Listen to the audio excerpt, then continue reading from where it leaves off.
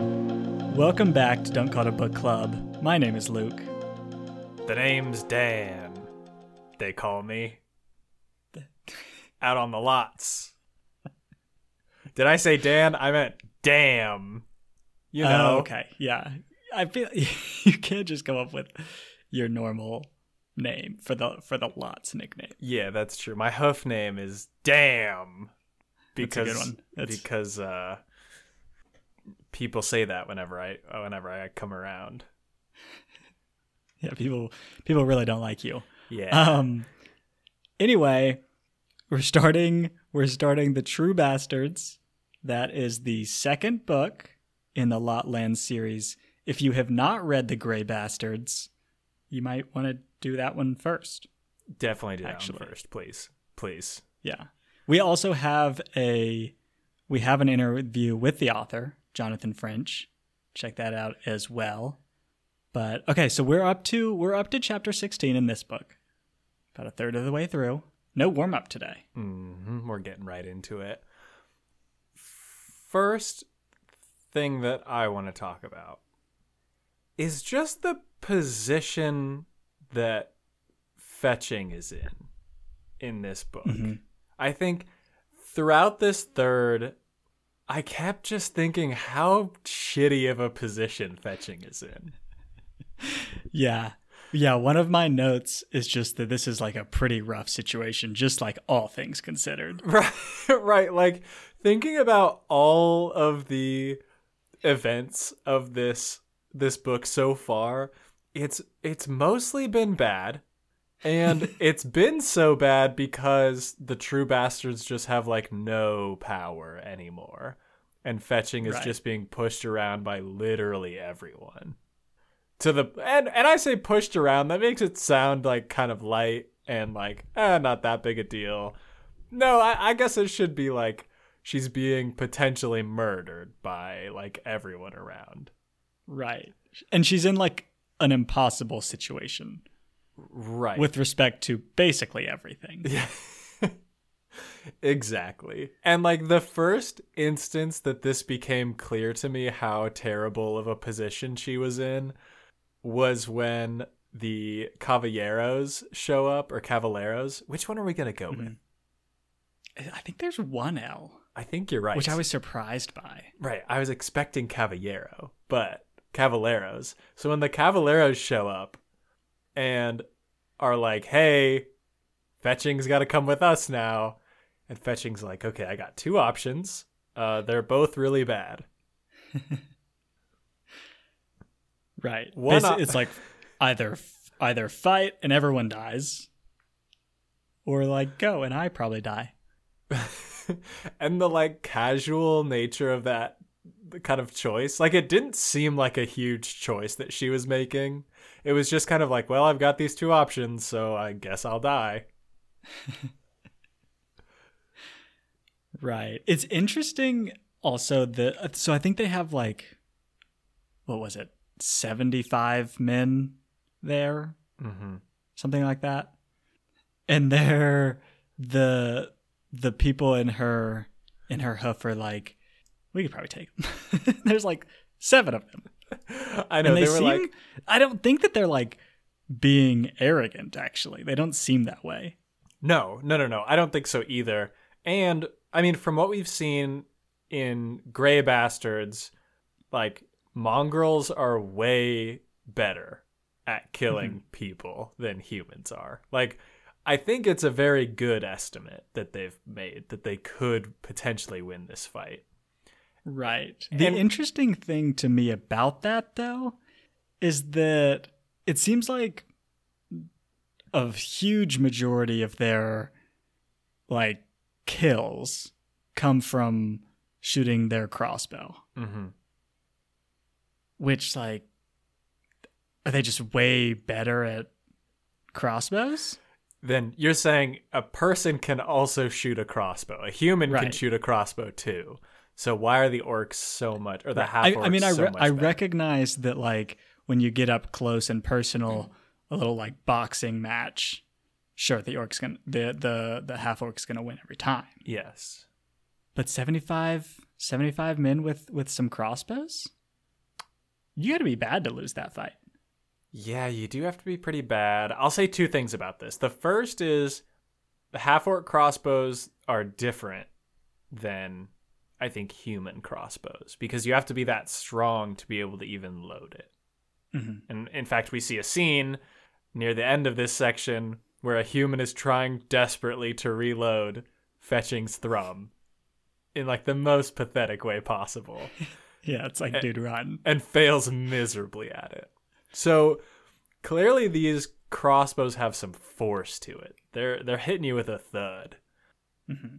But in addition to that, I think the half-orcs have a significant like agility advantage as well. So not only are they able to like smash you if they get in close and just demolish you, but they're probably much quicker to like avoid arrows or stabs or things like that. On top of that, we find out that the Cavalleros are not like the top tier of this military, right? Like the people who came to get Fetching are not the best of the best. Meanwhile, the half-orcs that are in the True Bastards have been like carefully selected to be killing machines and are part of this like well-organized group. So I think there's a lot of advantages that the half-orcs have that maybe weigh the scales in their favor. I think what I think is wild though about these like odds that they've figured out that they seem confident in are when they're considering at the very end of this section to go charge 800 humans. And there's like less than 100 of them. I think there's less than like 50 of them. And they're like, oh, we could take 800. Right. They seem so confident because like when you think about that, they also these are the leaders of all of their crews.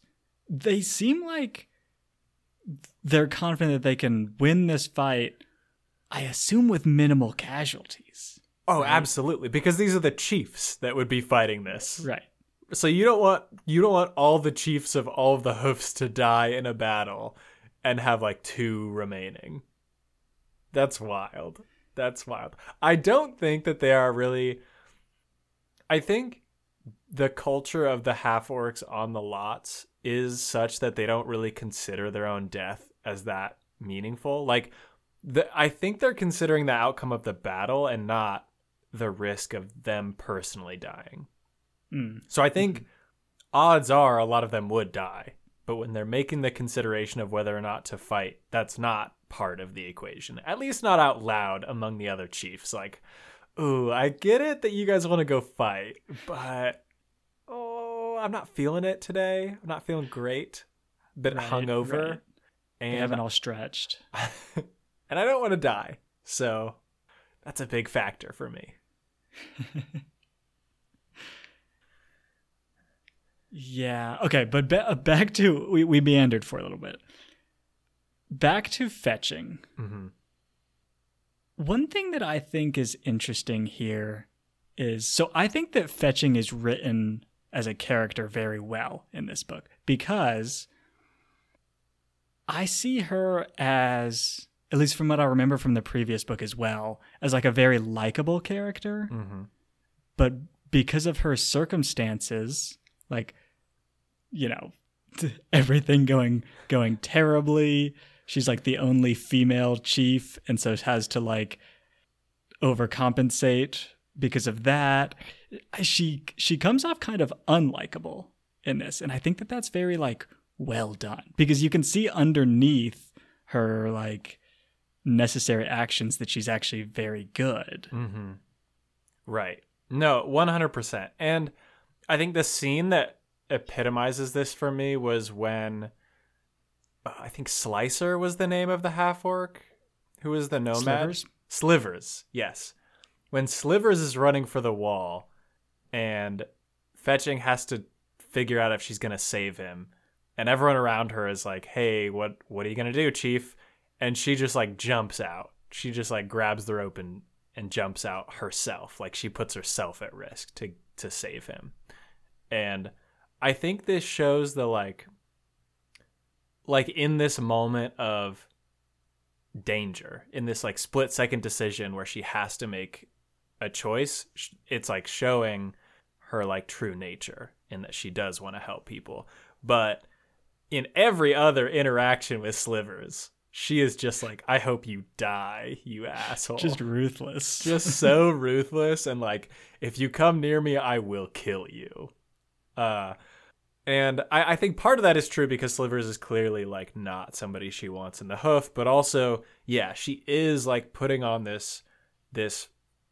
like mantle of the chief, I would say, and recognizing that the like, it's like a much greater responsibility, I guess, or like the way that she has to present herself is to a different degree. There were definitely still kind of like hints in the last book in Grey Bastards where she clearly had to be like tough in the face of the rest of the hoof. But here I think we're seeing that amplified a lot because of her role. I think you're totally right here. Yeah. One thing that I wonder about though, with fetching and the hoof, I think of everyone left, fetching was probably like the best bet for Chief. It seems like she's making a lot of the like effective choices. Like she knows what the consequences of her actions will be, and she is like well suited for the job among everyone who's left. But I wonder if perhaps priorities might not necessarily be in order with the running of Winsome. Because guys, are we really building a wall right now? Are we really? I get it that it's a dangerous place out here, but people are literally starving. And our thing that we're having our warriors do and the village people do is building a big wall around our city. I get it. You're trying to keep people out. There's a lot of bad hombres out there, some would say.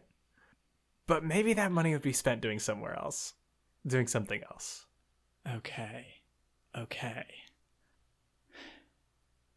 I think that this is a closer call than you might think, actually. Okay, tell me why. Because actually now that I think about it, orcs don't really attack their like fortifications. No, orcs are just trying to get through. Orcs almost, don't right? give a fuck. Orcs are trying to get up to the juicy lands up north. Right. So they're really just fortifying against centaurs. Right. I think. Centaurs, okay. And I guess like it probably would help against the Cavalleros if the Cavalleros were like, hey, we're gonna kill you all. But if that's what you're fortifying, like you don't have enough people to really do much about that. So that a wall isn't gonna help you too much there. Yeah, and I feel like, okay, if centaurs attack you, you're, even if you have this wall like a little bit better, you're done, I think. Right. I feel like if Cavalleros maybe not, but still. Yes. I will say I think there is an important need to protect the people who aren't in the hoof, right? The idea of like Winsome is a town that has a hoof that like protects it. So I get that like, yeah, you're going to keep a lot of townsfolk around if they think that they're going to be safer when the centaurs come by. But if they're literally starving in the meantime and they see you digging in the rock pile that was the kiln instead of going out to trade or like running a caravan of grain somewhere, I still don't think I'm going to want to stay. Okay. Yes. I guess the question here is like, what can they do? Because you could say like spend some effort growing crops or something. We get I don't remember if they say explicitly, but it seems like their crops just like aren't doing it. Yeah, there's like a blight that has come to the land, and they took it sounds like they've taken a sample, at least Fetching has taken a sample to the like shaman or medicine man that she's getting the Cinnabar from. Mm-hmm. And he's like analyzing it to see what's going on with their crops. Do you think that they actually did that, or was that just a lie to trick the people that were there? Oh, interesting. I mean, I guess it could be both, but she was definitely doing that to make it seem like she was not there for personal reasons. Oh, I didn't even pick up on that. Yeah. I just assumed that she had also brought some of the vine because that seemed like it was another issue. What happened. I have a note here that the Bone Smiler guy is an incredible liar. Yeah. And here he is, fooling you. I got tricked. He got me. That's how good of a liar he is. Wow, Dan, get it together. Oh, geez. Okay. Well, they might have done both, you know? Could have done both. But I don't know if there's a ton of other options. Unless maybe they're like getting really good at pottery and trading. Like they're trading for food instead of growing their own food. Is that what you think maybe should happen? Well, so I'm pretty sure they are buying food from I think it's the Fangs of Our Fathers clan. I don't think it's them, but it's somebody. I don't think they're buying it though. I think they're a charity case. No. They are buying it because Fetching has like a bag of coins that she is like, she references at one point. So I'm pretty certain that they're buying this food and it's not just given to them. Okay. And so in that case, it seems like maybe find a new trading partner. Like, and I'm specifically talking about you find out that the caravan was destroyed, and then some time passes. What's our new plan, guys? Oh, we're gonna dig in the rock pile some more. And here's my problem with it. It's that I have a solution. I think there is a way that we can solve this problem. Fetching, at the end of this section, is discussing with the Unyar or Udnyar? Unyar? Yeah, Unyar.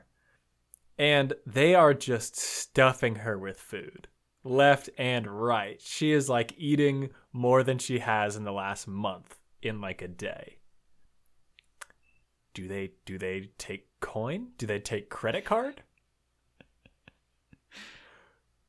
Or, here's another option. I've got a lot of warriors, and you need people to help you during the Betrayer Moons. How about we do a little upfront? You know, pay us on the first of the month, rather than at the last of the month. Okay. I take your point. I don't know if those specifically are necessarily going to work. For one thing, they do have to protect their own people during the Betrayer Moons. But I agree with you that they need to come up with something other than just being like, well, what are you going to do? Because that's kind of what it seems like. Yeah. It's like, well, I guess we'll build the wall. And I get it. It's like a symbol, but still, it's like a very wasteful symbol, guys. Luke, we have to do this joke one more time for the road. Come on. I know. Got it in. Yeah, there's got to be some solutions. Listener, if you've got some ideas for how they can feed their crew, I want to hear it because there's got to be a way. Yeah, here's right? Another one, Luke. Here's another one for free. This one's for free. Fetchings found out there are wagons full of extra grain in the fortress. Maybe we get a little heist action. Ooh. Maybe we're planning a heist. Something. Sure. Let's get some irons in the fire here. Yeah, because this current situation is not gonna last. Right. Like if you're paying them, you're gonna run out of coin. You guys are gonna starve pretty soon. Something's got to change. Something's got to give. Mm-hmm. So, Mm-hmm. and I think as chief, it's Fetching's responsibility to be coming up with this plan to get more food. Yeah. And I just haven't seen it yet. Not yet. I don't think that he would be useful in this scenario, but can we just talk about how badass Hoodwink is? It's insane. Yeah, absolutely. This guy's incredible. I'm assuming we did in the last book too. Yeah. But I think we see a little bit more of the details for Hoodwink. In the last book, Hoodwink was kind of a more minor character in that he was like a scary boy who was just around and we knew had a lot of potential, but we didn't see it. Whereas in this one, apparently he is like a expert fighter, like can go toe to toe with somebody who is like trained and like the best boxer of all time. He is like super sneaky, a very good fighter. He seems like top tier. He seems like top tier in this hoof. Right. And he's very perceptive as well. Mm-hmm. This, I mean, honestly, nobody would want to see Hoodwink as chief. But as a second in command, as like the chief's right-hand man, I say this is like ideal. Yeah. I don't even think Hoodwink would want to be chief. No. I think he's more of a what's it called? Like a fix-it guy? He's a fixer. Yeah. Yeah. Which don't have a fixer if you're a normal person, but he's a good one. Exactly. Yes. He's crushing it. Somebody who isn't crushing it, or maybe is, we got to hear a little bit more about this skinny, mummified turd boy, I think. Mm-hmm. Mm-hmm. Because Fetching shows up to get her medicine, and this guy is just like sitting on top of a pole, surrounded by desiccated poop, and like moaning. And apparently he's on some kind of like spiritual journey. And we don't ask any more questions about it. Yeah, what is this guy? What is this guy, y'all? There's a lot of weird stuff in this world. Mm-hmm. And he's one of them. This guy might be the top so far. And I think it's wild that Fetching suddenly sees these magical hyenas and immediately assumes it was Crafty. There's other wizards out there, y'all. Right. Crafty came. I get that Crafty had like a vendetta with you, but it seems like a lot of people are trying to get in on the lots right now. Yeah, and like that would be kind of Crafty just like messing with you is kind of a waste of his time. Right. He's just like TPing your house, essentially. I feel like he has bigger ambitions. Whereas this skinny turd boy. Ooh. You think it's skinny turd boy and giant orc teaming up? Maybe they're one and the same. Ooh. A little Hulk action. Okay. The smaller turd boy gets, the bigger the orc gets. Mm-hmm. Exactly. Okay. It's a sacrifice. Could be. The only reason why I think this may not have come up for Fetching is that maybe this isn't that uncommon. Maybe every time she shows up, there's a different skinny turd boy up on the wheel. Because I think my initial assumption was all these turds are from that skinny boy. Mm-hmm. But maybe they're not lasting that long. And it's just really alluring to come hang out with Bone Smiler and sit on the wheel. And whatever these creatures are like weirdly common. Yeah. Well, it's like a human, Okay. right? Yeah, but like a weird one. But a real weird one. Yeah. No, you're right. He's a real weird guy, it seems. I don't know. I do think that there's a lot of little weird things like this going on in the world. Mm-hmm. I mean, because last book, a wizard and the sludge man, pretty weird.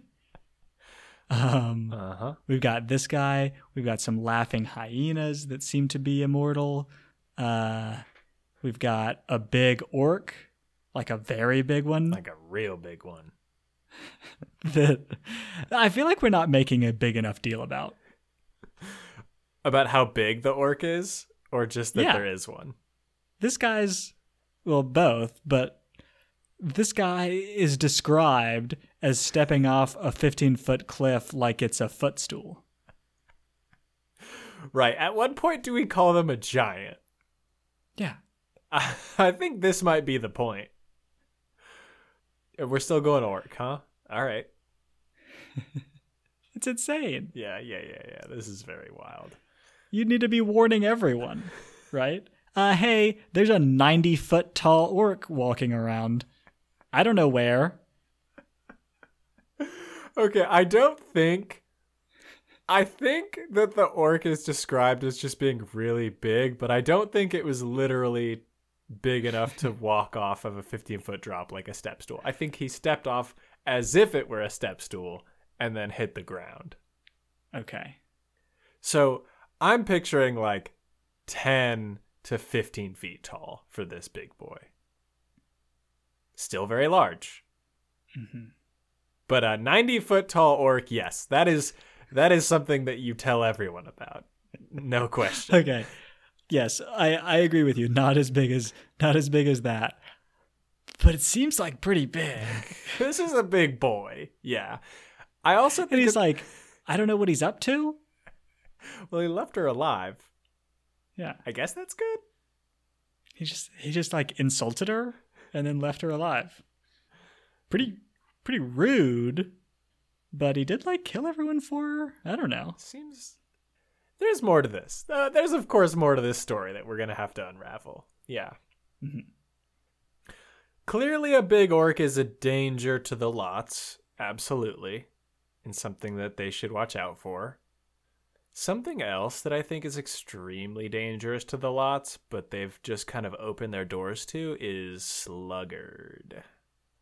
Ooh. Let me tell you why Sluggard is extremely dangerous to the lots. Sluggard came down from the cushy north and was like, "Hey everybody, I came down here because I want to be a prostitute. That's my dream." But No. He was already a prostitute and he wants to be a more successful one. yes, because I want to be the best prostitute, and in order to be the best prostitute, I have to come down here and play Hoof Rider for a while, get some tattoos, and then I'll just be living it up in the north. I will like have a great life, and I'm so excited for it. So, hey, can I be in your hoof? Meanwhile, me, who's already in a hoof and is eating nothing every day and fighting orcs left and right, is like, hold on, Sluggard. What'd you say that they're asking for up there? You're saying if I get on the I-5 freeway and drive north for like 4 hours, they'll just be like paying me to sleep with all these women? A lot of money, you're saying? So you are telling me that the danger from Sluggard comes from just recruiting other half orcs back to Hispartha. Right. What recruiting does he have to do? What does he have to do to convince them it's a good idea? I think this is very true. Especially for people in the Bastards. Get me out of here. Right. Here's the thing. If I'm in the Bastards and I'm a slophead, and I hear about this, my new goal is to get the tattoos so I can peace out. I'm like, yeah, I'd love to be a sworn brother. It'd be so good. I can't wait to ride on a greasy hog all day with you fighting orcs. And then they let me in and I'm like, bye. I'm out. I have to think that there's, well, maybe not. I was going to say there's got to be some kind of repercussions if you like are a deserter. But maybe not. But the hoofs have no power outside of the lots. So, like, let's say even if there were, all right, fetching, I'm going to go on patrol alone, as you normally send people on patrol alone. Be back in a couple hours.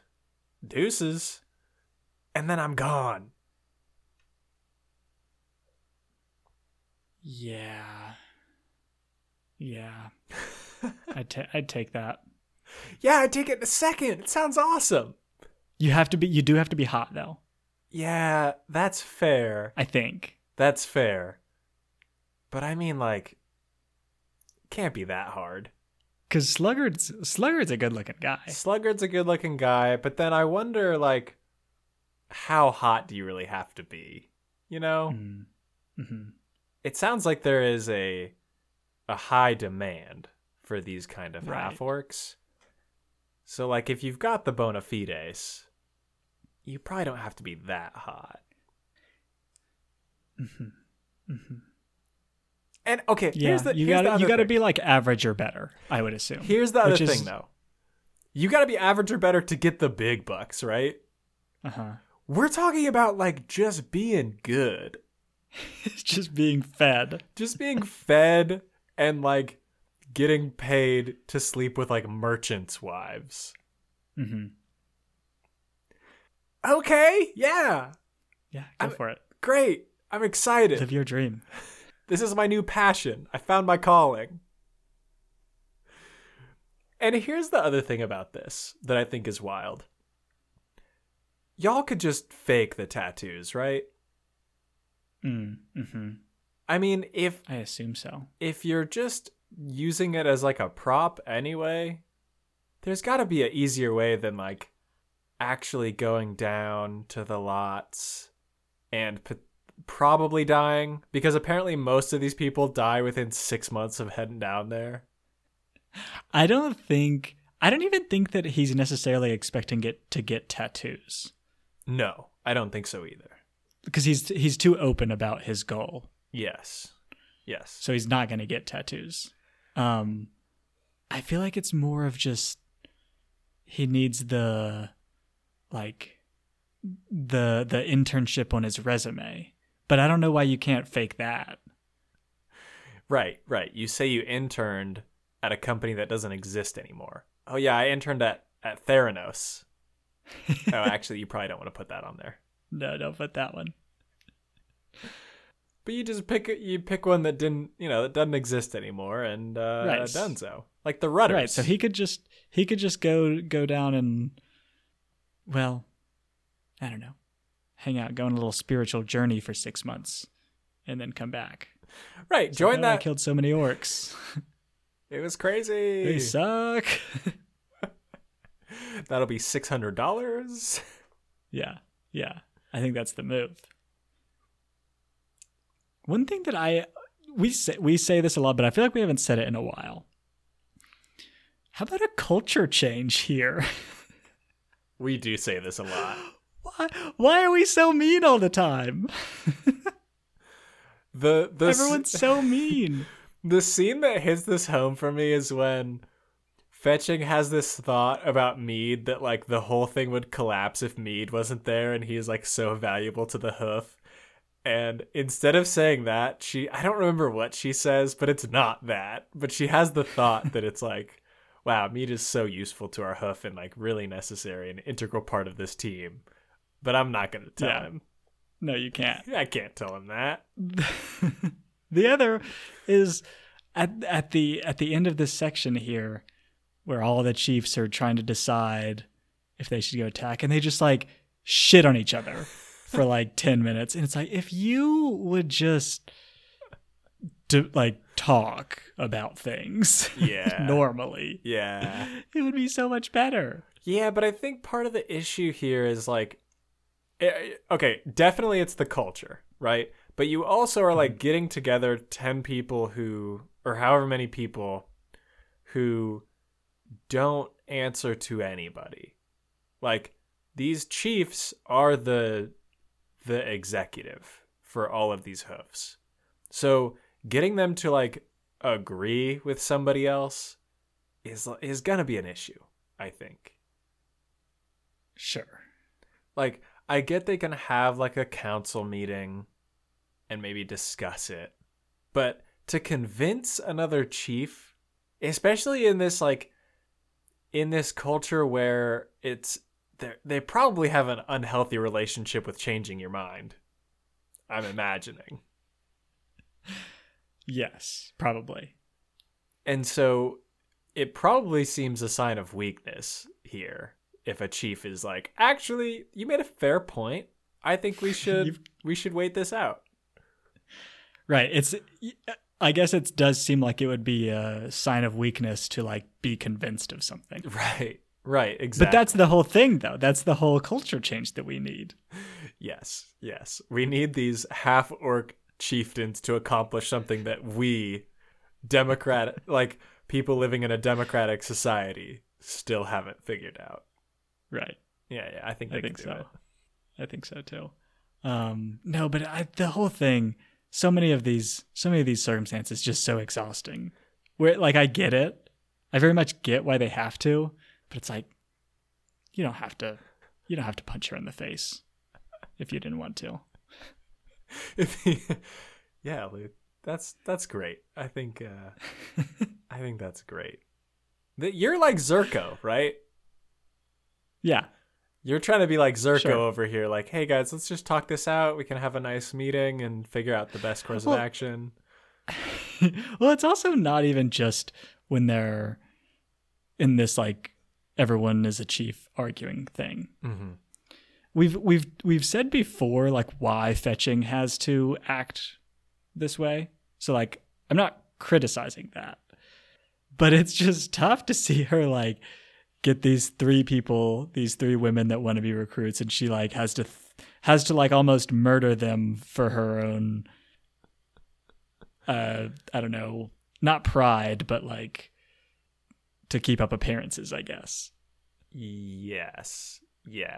Well, and I think too, I don't think it's necessarily all keeping up appearances. Like, I think there is an aspect of she's trying to make sure that the hoof is like lean and tough. And so this is part of it. But I do agree that it's not effective, guys. We're so mean. We're so mean. We're too mean. Maybe too mean. The hazing has gone too far now. So we've talked about this exact scenario a few times in other books that we've read, but I still don't have a great answer. So I'm going to ask again. When Bermudo is like, hey, tell me where Jackal is and I'll send you home with food and stone. How come fetching isn't just like, oh yeah, Jackal? He's living with the sledge man now. They're kind of an item. I was wondering this too. Like, just lie. You already think he's going to kill you. You're in chains. And so like, lie, send him on a wild goose chase, be like, oh yeah, I'll meet you there for sure, we'll go get him. Yeah. And then don't. Yeah. Oh, Jackal must have just left. You just missed him. Ah, shoot. Tough. He did tell me he was going to move around a lot. Every day, in fact. I heard he might be going to the orc lands, where the orcs live. You should check it out. I'll get you a boat. Try it out. Yeah, it's a mistake, I would say. It's a mistake. I think it could just have to do with pride. Like, that could be the answer that covers all of these situations. Or perhaps, like, the retribution would be way worse when they figured out you were lying. I think realistically, this promise of his is probably not real. Oh, interesting. That's my guess. Like, my guess is that he's just gonna, if she tells him where Jackal is, he's not gonna like honor his agreement. He's probably just gonna do what he was gonna do anyway. Yeah, that could very well be true, but because I think he believes her. When she tells him that like she doesn't know, and that he's not in the lots anymore. Perhaps, but if part of it too, from what he sounds like, he's like, okay, well now I got to use the rod to try and convince you to tell me where he is. So I'm not convinced that he believes her. I don't know, but at the very least, it seems like a good bet to lie and see what happens. 'Cause like the worst that happens is he like kills you anyway. And your people are starving to death, so they're all going to be dead if they don't get food anyway. Right. Yeah, I think it's interesting in these situations, in a lot of the books that we've read, when they're asked a question that they could just lie about to get out of a situation, often our main characters will not lie and will stay tough until the punishment starts to happen. They won't go for the carrot. They'll wait till the stick. Right. You got to. I'm actually curious with this punishment. They take them out and shoot cannons at them. Yeah. Tough. Very tough. But Fetching's like big advice is to stand still. And I'm actually curious because obviously it works in this situation, but is it actually beneficial? You're saying in a real life cannon execution situation. Well, but I don't get why she wants everyone to stay still. So it's because she's like standing out on the edge of the line of where the cannons have been firing, and she notices that where she is standing, the ground isn't like disturbed by cannons hitting. So she's like, if we all stand here, I don't think the cannons will hit us. Okay. She thinks they're in like a blind spot. Exactly. Yeah. Okay. I think that's what she's going for here. I think this is a big risk because like maybe they just didn't hit that spot today. Right. I mean, it blows up like most of them. Yeah. Yeah. So yeah. I think they just weren't aiming for that spot earlier. Here's the thing. Fetching is like, ooh, I got to get a ton of these people around me so that if a cannonball hits, hopefully it'll be slowed down enough by the time it gets to me that I make it. Yeah. All right, guys, we're going to do like the penguins do. You might not have heard of these things, but what you're going to do is everybody huddle around and I'm going to sit in the middle. It's going to work great. Trust me. It could work. It could work great. No, I just do a zigzag. Give me a zigzag. Yeah, it seems for everyone. Everyone scatter. That seems like a zigzag would be the way to go. Clearly the best move. Or immediately start running. Like immediately start running away from the range of the cannons. Right. I like this where the soldiers that like take them out there are like, okay, stay. They're like me trying to convince my dog to stay, basically. You're giving them like a look as you're slowly backing away, and then as soon as you get around the corner, the dog runs up. Right, exactly. You've got a treat, right? Except here it's the opposite. I don't know. I think you do some weaves. Mm-hmm. Yeah, I agree with you here. Do a little bobbing and weaving. You can't maneuver those cannons very quickly, so I feel like it might work. Something that I think is interesting, and I don't know if we'll have that much of a discussion about it. I guess I didn't really think about the fact that in this world there would be like different races of humans.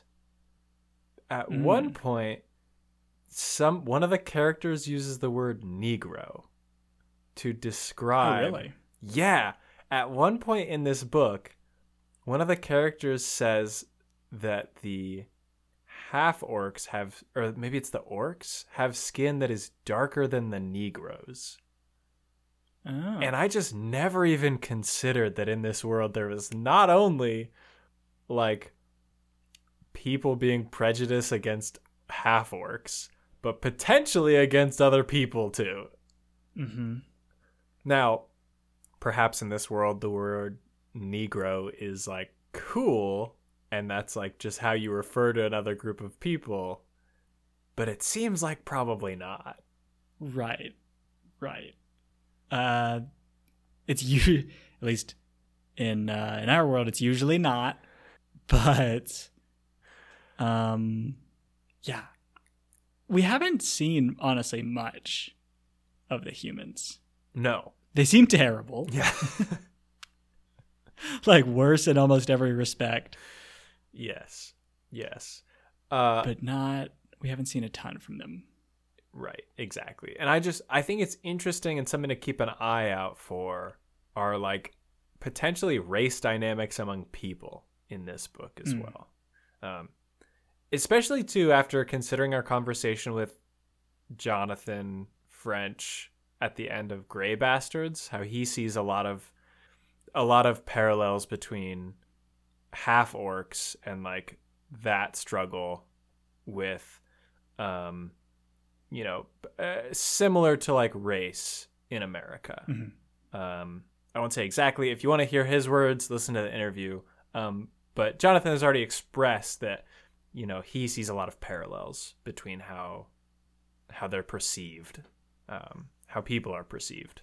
And so it's interesting that we have like explicit like race, like human races being brought into this as well. Mm-hmm. Yeah. So I hadn't actually caught that. But one thing that I found interesting here also is that, are the centaurs cool? Like, obviously not during the Betrayer Moon. But other than that, should we be buddies? I think because they seem like they have great food. They seem like they have civilization and culture, which are two things that I don't think Fetching anticipated. Right. Which, granted, it's, if you think about the timeline of the lots, the half-orcs haven't really been there that long. So normally I think we would give them a lot of flack for not investigating and not being curious, as we have criticized books recently. But I think here they're just kind of too new of settlers to have really investigated all of this. But it seems like a wild revelation that Fetching has. And it's interesting that she doesn't tell anyone. I do wonder, though, if it's just like too many crazy things are happening to her. Yeah, I think within that's a short fair. time frame. I think that's fair. But I think it also starts to pose questions of like, what actually is the Betrayer Moon? Does the Betrayer Moon actually make the centaurs go rape crazy, I'll say? Because apparently that's what they really love doing during the Betrayer Moon. Right. Or is this like a rogue faction of centaurs? Ooh. Like the other centaurs are cool. Like, are most centaurs cool? But during the Betrayer Moon, they hide too. Because they're like, those other centaurs that run around during this moon, I don't want anything to do with them. They're giving us a bad question. Name. Yeah. We don't know yet. There's it's very plausible. A whole world of possibilities here. Yeah. With the centaurs. Because they seem lovely. They bring her like goat cheese and figs. Make a little acorn paste for her wounds. I like a good acorn paste. Seems nice. Maybe. I don't know. Yeah, they have language too. So maybe some new allies. Seems like we could set up a little trading arrangement here. There's some things that they could probably use. Horseshoes? Oh, yeah. Seems like maybe it could be a good trade there. Yeah, I also thought this was wild. Something else that I think is wild, and this is not the first book where we have experienced this, but I think it's the first book where I will address it. Who thought it was a good idea to ferment milk? Ever? Like, I know it's a real thing. I know it exists in our world. But come on now, y'all. Right. Yeah, it's wild actually that we haven't brought this up yet, because it's in a lot of books. We may have brought it up when we did Game of Thrones, because I know Daenerys, when she was riding with the horse boys, we don't need to, whatever their names are, the horse boys, they had this. But right. I feel like it sounds terrible. Yeah, I don't need to get drunk that badly. I'll pass. Right. This is a good point. I don't know if I've ever needed to get drunk this badly where I thought. And if you try to shame me, like, oh, you baby, I don't care. I'm not drinking that. I'm going to go read. Have a nice glass of normal milk. Maybe some warm milk with honey. Sounds lovely. Yeah.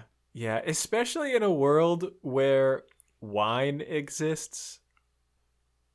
I'll just do wine. I'll just do wine, I think. It does the trick, and it doesn't feel like I am drinking cheese. That's also making me drunk. Yeah. I will say I've never had it before. Neither have I. So we should don't knock it till you try it. We should. But I assume I don't want it. Even Fetching says that it's gross, but then I think she gets drunk to the point where she doesn't care, which is not a good sign for a beverage. Right. Ooh. Is this an acquired taste, though, Luke? Because hold on. Like, I used to think beer was very gross. Mm-hmm.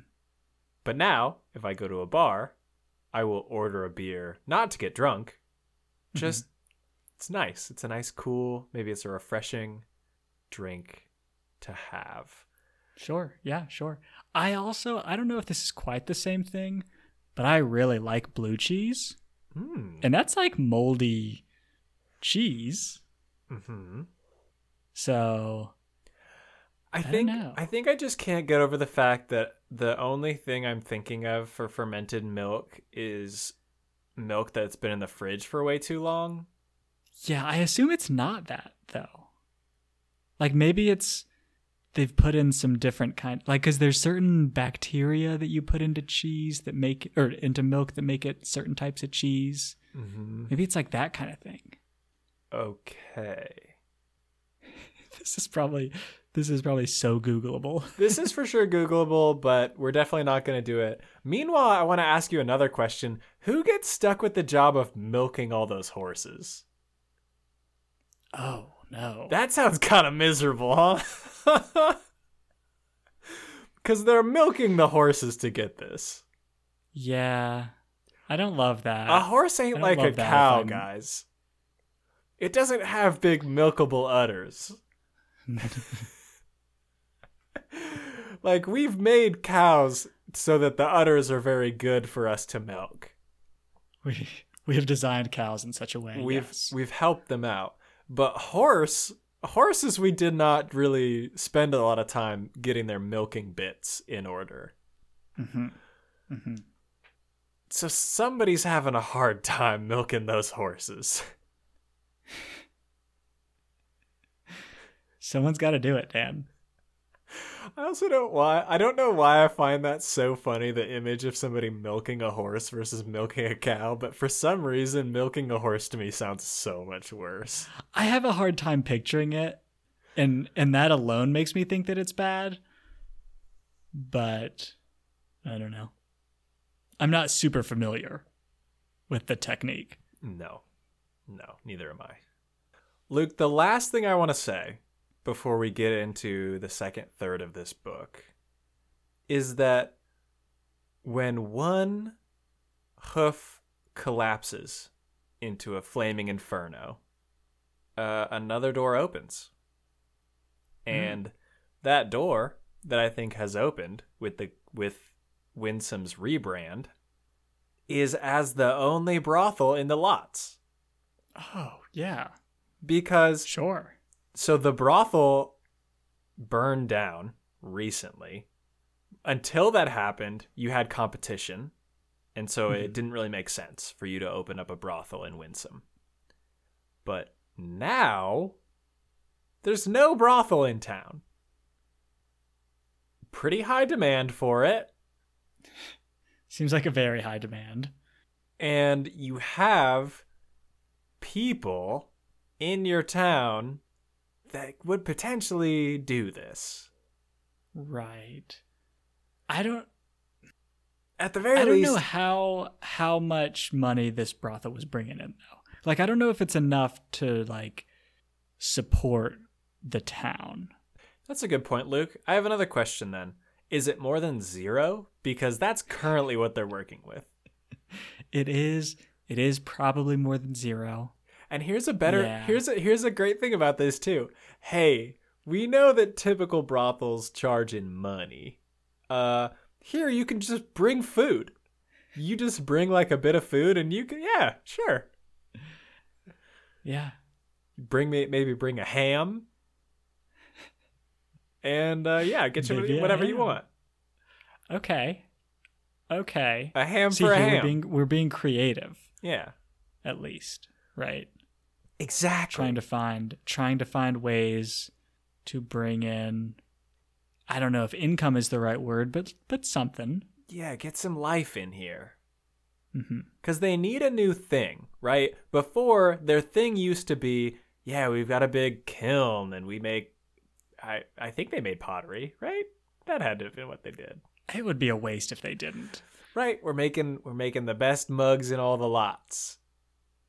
Now, all right, we need a rebrand. What's our new thing? Right. And it doesn't have to be one thing either. No. Right? It could be a whole carnival. You know what I mean?